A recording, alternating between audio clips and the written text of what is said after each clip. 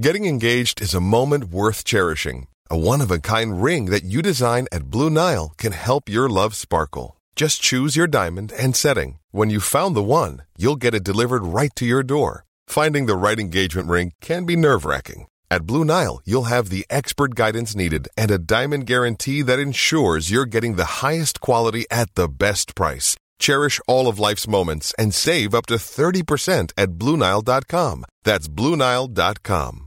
For over 20 years, Dr. James Maxwell and his team at Crestwood Dental have been providing quality care to patients of all ages. They offer a variety of services from cleanings to cosmetic dentistry and restorations with today's most advanced technology, including the most up-to-date lasers, digital x-rays, and impressions. They offer Invisalign and custom aligners with their 3D printer. Crestwood Dental accepts most insurance plans and a membership program for uninsured patients. Schedule today at 314-463-5655 or CrestwoodDental.com. This is the Last Minute Blues Podcast with Jeff Burton, Donnie Fandango, and former Blues defenseman Jamie Rivers. Powered by Together Credit Union, empowering you to achieve your financial goals. It is the Last Minute Blues Podcast. Donnie Fandango, Jeff Burton.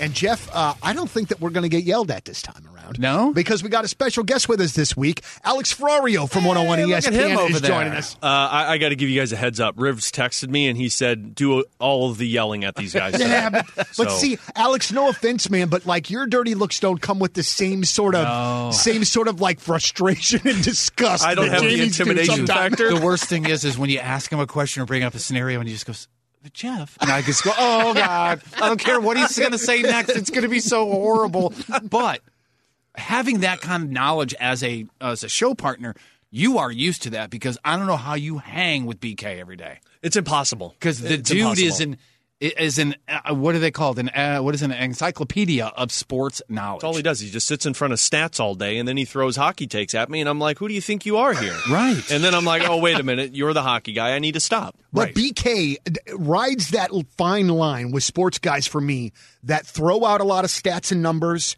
but also have good, solid, like normal information to back it up as well. It's not just because, man, sometimes when you get into analytics, when you get into the numbers and things, dude, I get lost. Yep. I just do. And I feel like BK rides that line very, very well of having a great amount of stats to back him up and back his opinion. That's the part for me, too, because I've never been like, baseball stats confuse the hell out of me. Like me looking at stats in baseball, I'm like, I don't know what any of this means. I'm going off of the eye test. That's why I've always been a hockey guy, because it's always like the eye test of what you're seeing. But BK does do a phenomenal job of bringing stats into it, even in hockey. Like, we talk high danger scoring chances, and for me, I'm like, okay, who cares about that? Did the goalie stop it or not stop it? But if you look at the high danger scoring chances, the perfect example is what the Blues are going through right now.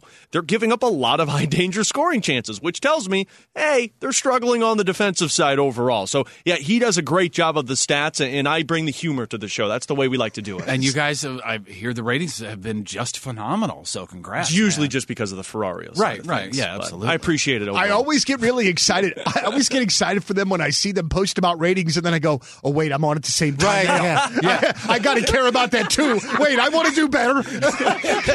BK only posts those because you're a Bills fan and he's a Chiefs fan, Donnie.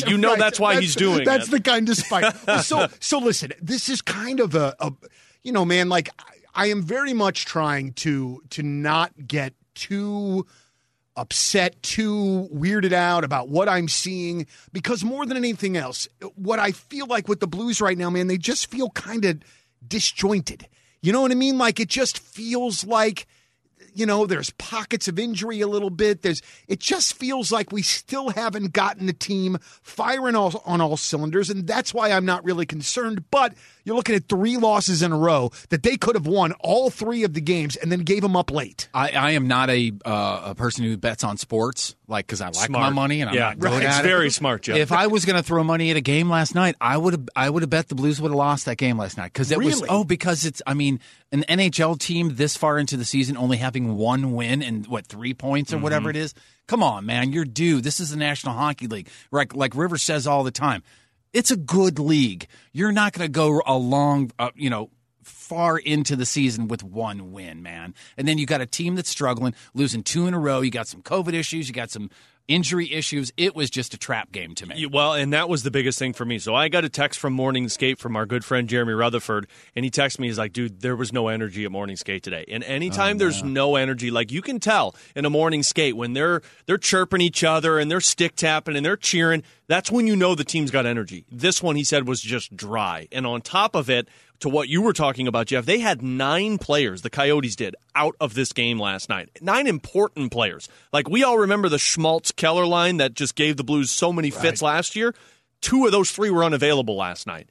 And it just felt like one of those trap games where Arizona was going to come out waiting for it. And Bill Armstrong, their GM, he talked with us yesterday at the game, and he said, Arizona's rebuilding. Mm-hmm. Like, their focus is on getting to the draft. They have 8 draft picks in the first 2 rounds.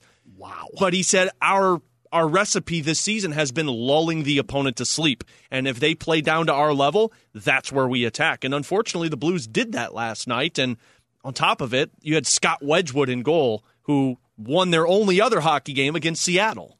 What makes a team play down to... That's a great question. Because the Cardinals have done that lately. Mm-hmm. The Blues have done that lately. I didn't play a high level of sports, so I'm not really sure what happens there. What happens there? Why does that... That's a great question.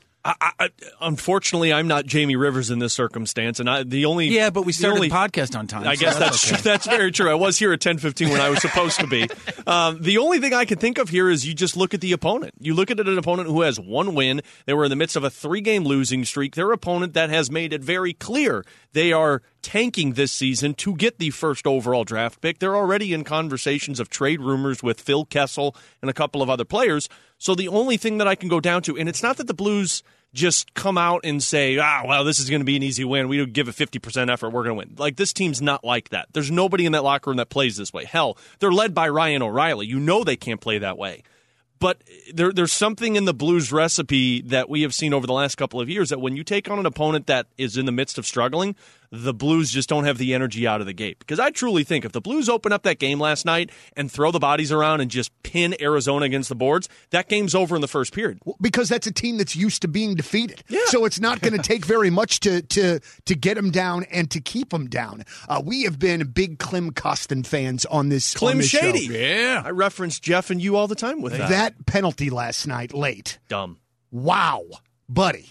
Will he, and I was thinking when I saw that penalty happen, will he not be in the lineup potentially tomorrow night because of that? The guy that gets up at 2:30, what happened?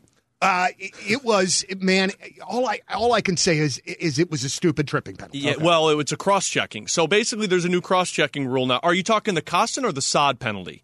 Oh, it was the Sod. The Sod penalty. I'm sorry, okay. It was the Sod. Okay, I saw Never that. mind. Yeah. Yep, sorry. Yeah, because the Kostin penalty was he just kind of he went after Clayton Keller, who cross-checked him, and then he got the penalty that negated a power play. Yes. That was in the you know second. what? That He was got dumb. his money's worth with that cross-check, Oh, yeah, he though. did. Kostin did. It's so hard with that, too, because Craig Berube has talked about him not taking dumb penalties, but on the flip side of that, I liked the feistiness because nobody else had it last night. But the Brandon Saad penalty, that was the tripping. That's a rookie mistake from a veteran, and he would even admit to that. You could almost see it on his face when you he was did. skating in the box. And I didn't understand it because it was just admitting failure because they had such a good offensive zone pressure time, and then as soon as he turned the puck over, it was, blank this, I'm going to knock this guy down, and he does. And as soon as he took that penalty, I knew Arizona was going to score on the power play. Yeah. You just felt it in the arena. Yeah, I feel like Saad might be one of those guys that's still not 100% post-COVID. Oh, yeah. Like, I feel like we still have not seen what we saw even in the first couple of games of the year. And BK said this on Twitter last night, but I felt like, and he said, but Ryan O'Reilly, I feel like he had the best game that he has had since he's been back from COVID, where it looks like those legs were back, that he was feisty and getting after everything. 100%. So that was his first game with points since October 23rd. Whoa. Like, and he played a couple of games after October 23rd, and then, of course, went on the COVID protocol list. He joked a couple of games ago that he wonders if the side effects of COVID are losing your sense of hockey skills and hockey stick handling skills. And I joked with JR on the pregame the other night, and I said, well, I wonder if you don't get COVID, then that means you're a better hockey player? It doesn't work for me because I'm still terrible at the game. Right. Same here. It doesn't work. Wow. It doesn't work either way. But, yeah, he has not been the same. And you know the part that tells me he's not the same are his skating and his ability to be knocked off the puck. he's falling down a lot, which is not Ryan O'Reilly. I mean, he is one of the purest skaters on this team, but he doesn't get beat off the puck. And if somebody shoves him off of the puck, he's able to attack him with his stick and get the puck back. And he has struggled to do that until last night. Last night was the first time I was the same way, that felt like, oh, this is Ryan O'Reilly. He's back finally. Not that Scandella was like a candidate for Defenseman of the Year award or anything, but what happens to a professional hockey player where you just fall off that much? Is it he hasn't been in the COVID? He hasn't had an injury.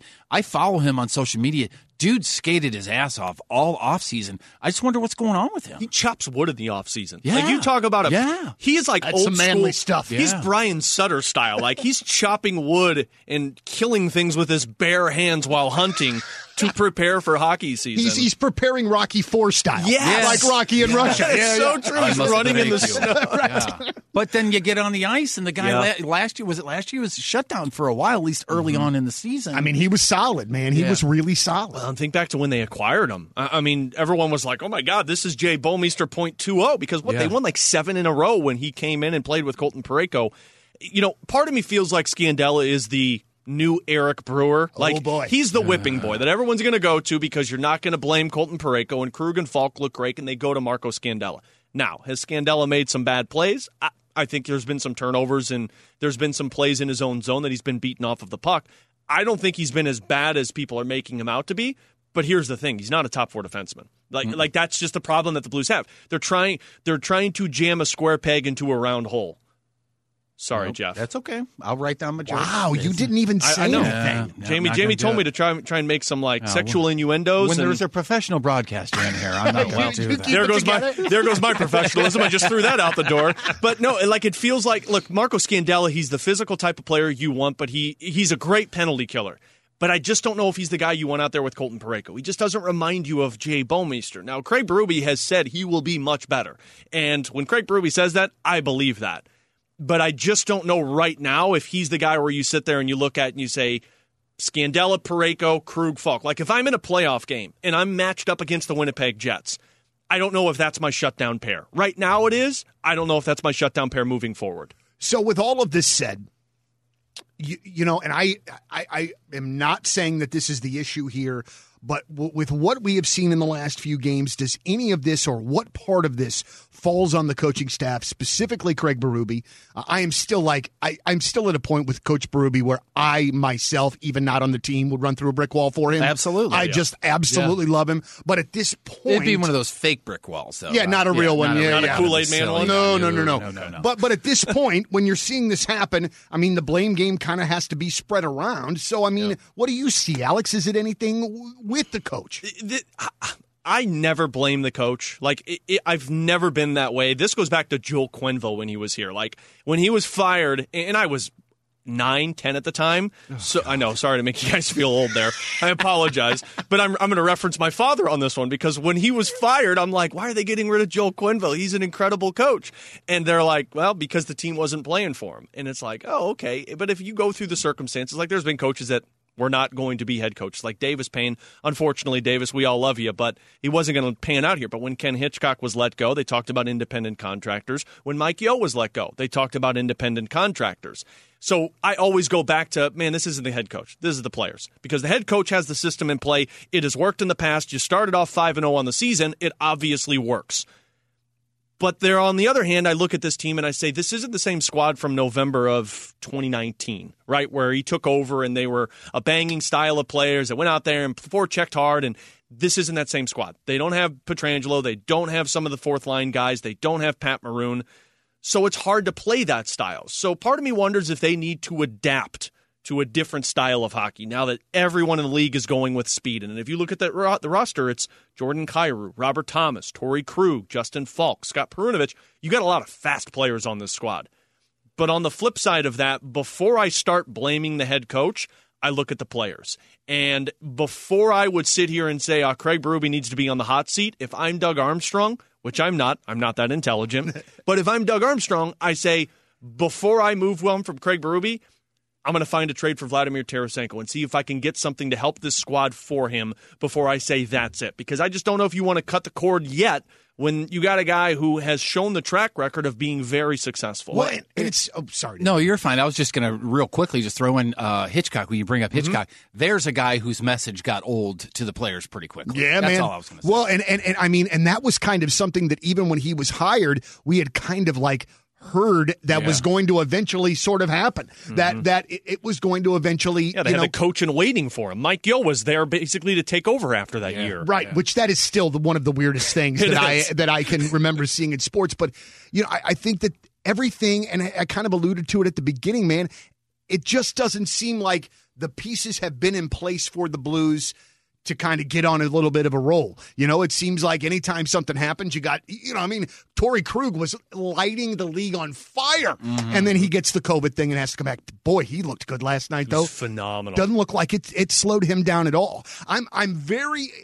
I think one of the things that's fascinating to me, and we've talked about it a lot on the podcast, is once these guys get comfortable in their own skin, in their market, once they get traded, seeing how their game picks up. But then on the flip side of that, you see Buchnevich, and it looks like that friggin' dude hasn't missed a beat from coming to New York, man. It seems like he is all over the place on the ice. Yeah. I love that guy. And you get chemistry with him and Jordan Kyrou. And that's where I go back to Craig Berube style here, because there were people last season that were just lighting me up on social media and on our text line during postgame saying Berube needs to be fired. Why are you sticking up for him? And I don't stick up for the coach, but when you see the success for this team and they don't play that style, it's hard to go to the coach and say, well, it's his fault. Because the beginning of the season, you guys remember watching those games. They're cycling the puck. They're creating so much pressure. And I always go back to Doug Armstrong's comment when he fired Mike Yo and Craig Berube took over. He said, this is the last time I'm firing a head coach because of the players. He said, this next coaching decision I make will be before the players are looked at before the coach. And to me, it always goes back to that independent contractor conversation. So again, before I would start to say Craig Berube, because I know a lot of people are listening going, no, Berube needs to go. Before I go there, I'm looking at my roster and saying, okay, where are we lacking for him? And then I'll make that decision. But also, and I don't know how you guys deal with this on pre- and post-game, especially with people calling in. Chad from Town and Country says, fire Berube. Okay, Chad, who's better right now? Right. I remember listening to baseball and Shannon and all those guys, and they would always say, okay, you're coming to me saying this guy needs to get let go, but don't come to me with that unless you have a solution. Absolutely. And Chad from freaking Town and Country has no idea. Right, he does not have the solution. Sorry, buddy. But here's the thing, though, too, man. Like, I don't feel like we're at a point in time like those Blues teams were where you were like, man, these guys, there is a message disconnect between the coach and the players. And I don't feel like that is the way at all. It just feels like things are a little out of whack. Like it feels like that's all that feels like to me. And it's really, really unfortunate that they laid such an egg last night. And from what I understand, there was no energy in the place. I don't know how the attendance was, but this all is just kind of a bummer for Scott Perunovich. Yeah, he makes his debut. I saw the solo skate. That was really cool. I thought he played fairly decent. I thought he played. First of all, what flow on Scott Perunovich? Yeah. That hair. Yeah. I hope he keeps it going. He looks like a hockey player just with that flow alone. I'm very jealous. Sorry, Donnie. That's all right. I thought he was awesome. Like, I really did. And I think he only played 9-10 minutes. Here's how you know Craig Berube trusts him. Last night, first of all, he's on the power play immediately. Like, he hasn't even skated with these guys, and they put him on the power play unit. But last night, they pull the goaltender. They're down by a goal. They take the faceoff in the far left circle in the offensive zone. Scott Perunovich is on the ice. There are so many guys, Justin Falk, Colton Parayko. He opted to go with Scott Perunovich because of his offensive prowess. Then they flipped it. Torrey Krug stepped out on the ice. But for me, his puck decision was crisp. He was fast. Like, his exits from the zone, I'm thinking, whoo, boy, this looks like another Torrey Krug on your roster. I liked him. I think he's an upgrade over Jake Wallman because of the offensive ability he provides. But right now, I think it's still getting used to. And like you said, Jeff, that was just unfortunate for him because it was a dull of a game. If he makes his debut against the Edmonton Oilers on Sunday, I think you have maybe a different outcome for Scott Perunovich because there's more energy in that building. But overall, I thought he was very noticeable on the ice. And Scott Perunovich is not 19. He's not 18. He's been around a bit. He's a Hobey Baker Award, which is the Heisman for hockey, basically, correct? Mm-hmm. So he carries himself been there, done that kind of attitude. And you see where it comes from, because I don't know if you guys saw the interview with the parents. Loved it. And what I didn't hear it. I only saw it. My observation is in what I saw. Imagine your parents at your home opener, your NHL debut. They got Fandango jerseys on and Blues hats and Blues pants and shoes. Mom had a Blues T-shirt on underneath a jacket.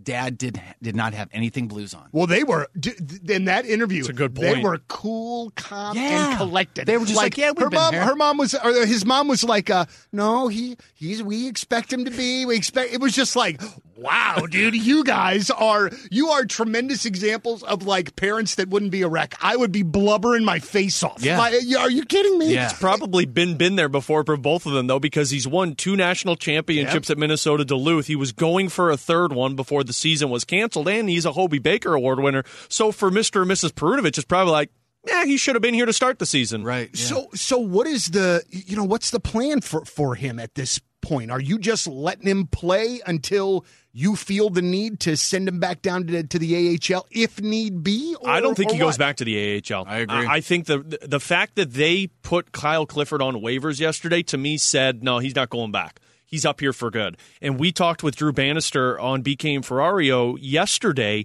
and he was glowing about this kid. He said, I've been in the AHL, I've coached in the AHL, and he said, I've never seen a player with this prowess in the American Hockey League before. I mean, he got 20 points in 12 hockey games, and he missed a game. I mean, the guy was just on fire. And the part that really stuck out to me when Bannister said this, he said, he is so confident with the puck on his stick that when he gets it, he knows what his decision is, and he's not going to question his decision. And when he comes back to the bench, he's going to give the coach a reason why he did that. To me, that's hockey IQ. Mm-hmm. You can't teach that. And if you have it, I've gone with the comp for such a long time. And Jamie's not here, so he probably thinks I'm crazy saying this, which will bring it up next week with you guys. I see Quinn Hughes in Scott Perunovich. I really do. With what he can do, with his offensive ability, with his quick decisions in his own zone. We all remember that bubble play against Vancouver, that playoff season. Quinn Hughes was unbelievable. Mm-hmm. I think that's Scott Perunovich's ceiling with this team. So how does this affect the defense moving forward?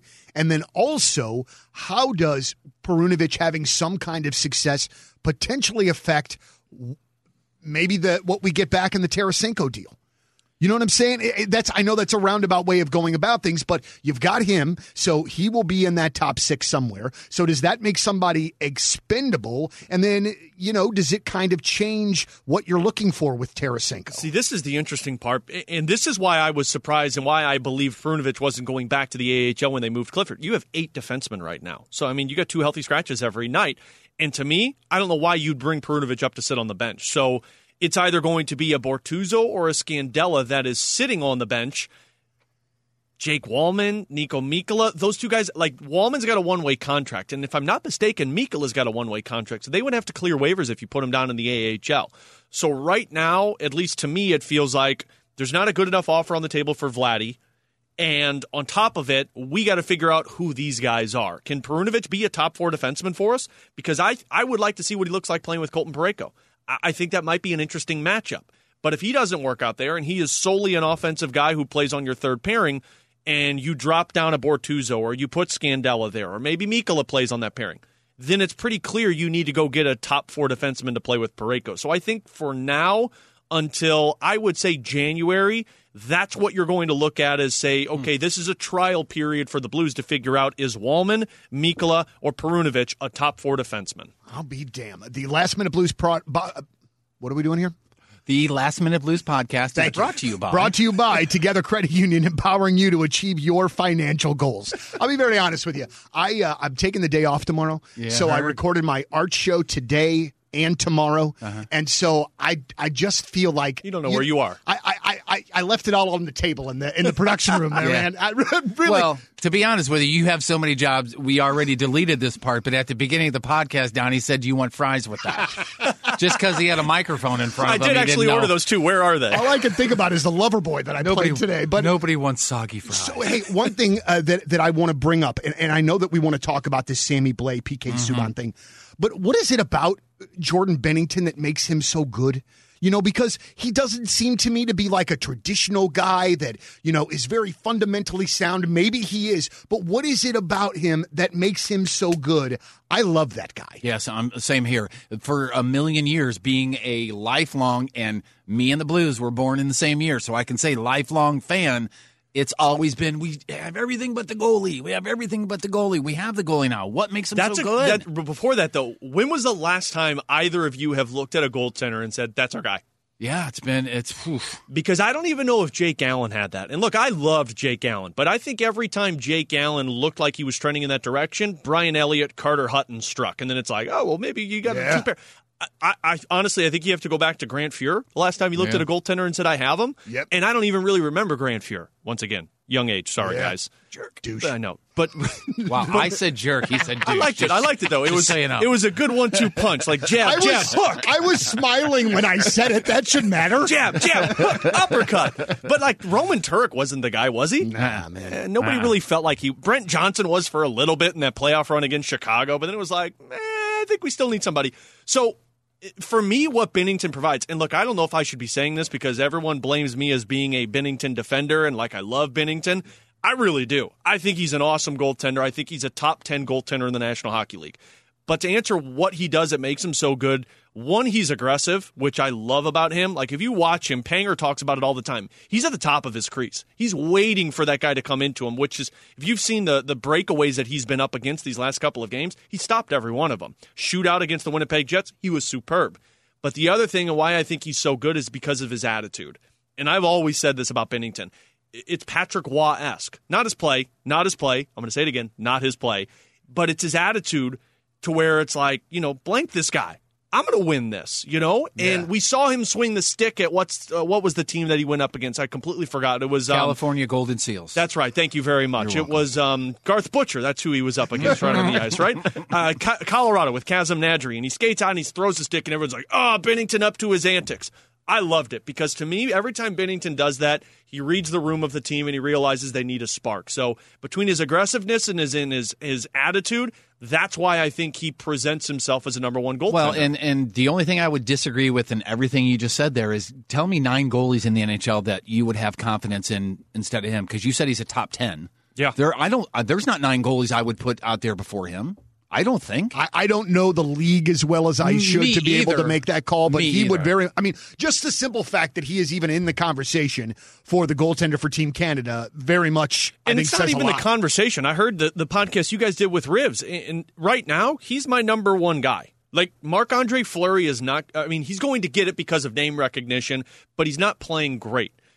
Carey Price will get the invite, but you don't know what he is right now. Right. And I think the only other guy that you can look at and say, okay, well, this might be his opportunity is playing with the New Jersey Devils, which Mackenzie Blackwood, I think his name is.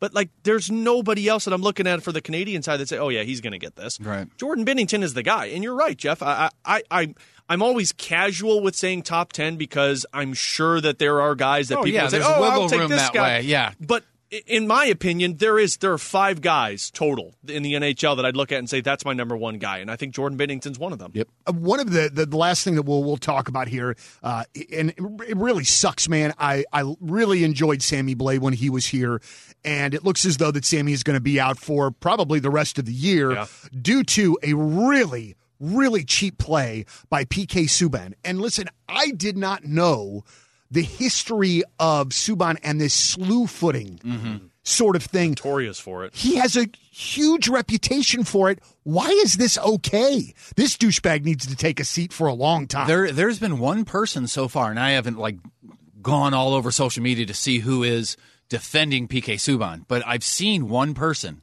You know who I'm going to say? Too. Tim Peel. Yep. The former ref and St. Louis, and he is saying that he knows him, he's talked with him, and he swears that PK Subban swears he's not trying to hurt anybody, and it's a bad habit that he's getting himself into. That sounds like a crap-ass excuse is what that sounds like to me. You know what? If you know it's a bad habit and you're ending people's seasons, I don't know, stop doing it. Dude, I love hockey. I love aggressive physical hockey. I do not like it when it is obvious to me, the hockey layman, that you are trying to do more than just trip somebody. Yeah, be fair and be hard, and that is fine. How do you regulate that, dude? What happens? Does anything happen? No, I don't think anything can happen. That's just the way PK Subban plays, unless you're going to suspend him, but I don't think that's ever going to stop him. That's his style. It's a little dirty. I mean, the way I look at it, PK Subban, is the way you look at Tom Wilson.